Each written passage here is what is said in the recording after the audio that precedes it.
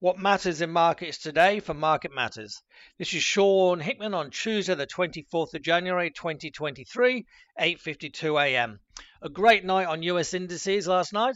We saw the Dow rally 250 points or 0.76%. And the broad-based S&P 500 rallied 1.2% or 47 points. But the big move was the Nasdaq. The Nasdaq again was very strong, up 2.2%, putting its best performance in now since November over the last 48 hours. What we're seeing there is people are buying ahead of earnings season coming out shortly, and there were some really big moves on some of these major tech stocks. Last night, Netflix up another 4.4%, Tesla 7.7%, Apple 2.35%, Facebook or Meta, as it's now called, 2.8%. So if in doubt, people are buying ahead of the earnings season.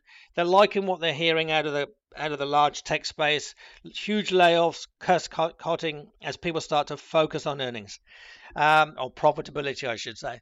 The SPY up 25 points or 0.3%. BHP down slightly, down 4 cents when we take into account FX. So in other words, it looks like that tech stocks are going to do the heavy lifting locally today, assuming, and I think we will, that the market follows in the steps of the US last night. On the yield front, it was very interesting last night. US bonds saw the 2 years up 0.06% to 4.23%, and the 10 years rallied 0.04% to 3.52%. So not only are we seeing tech rally or tech bounce, really, we're also seeing it doing it, or they're doing it when US yields are going up as well, which is something we haven't seen in a long time, which adds weight to the strength in the tech sector, at least short term.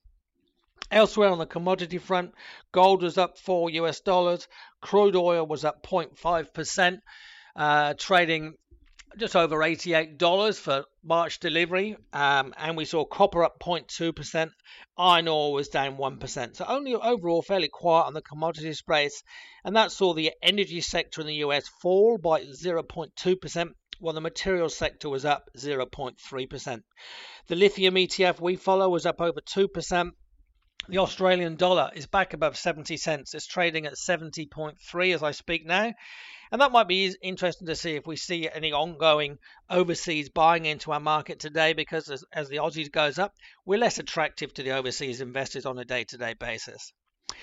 Anyway, thanks for starting your day off with Market Matters. Take care. This is Sean Hickman signing out.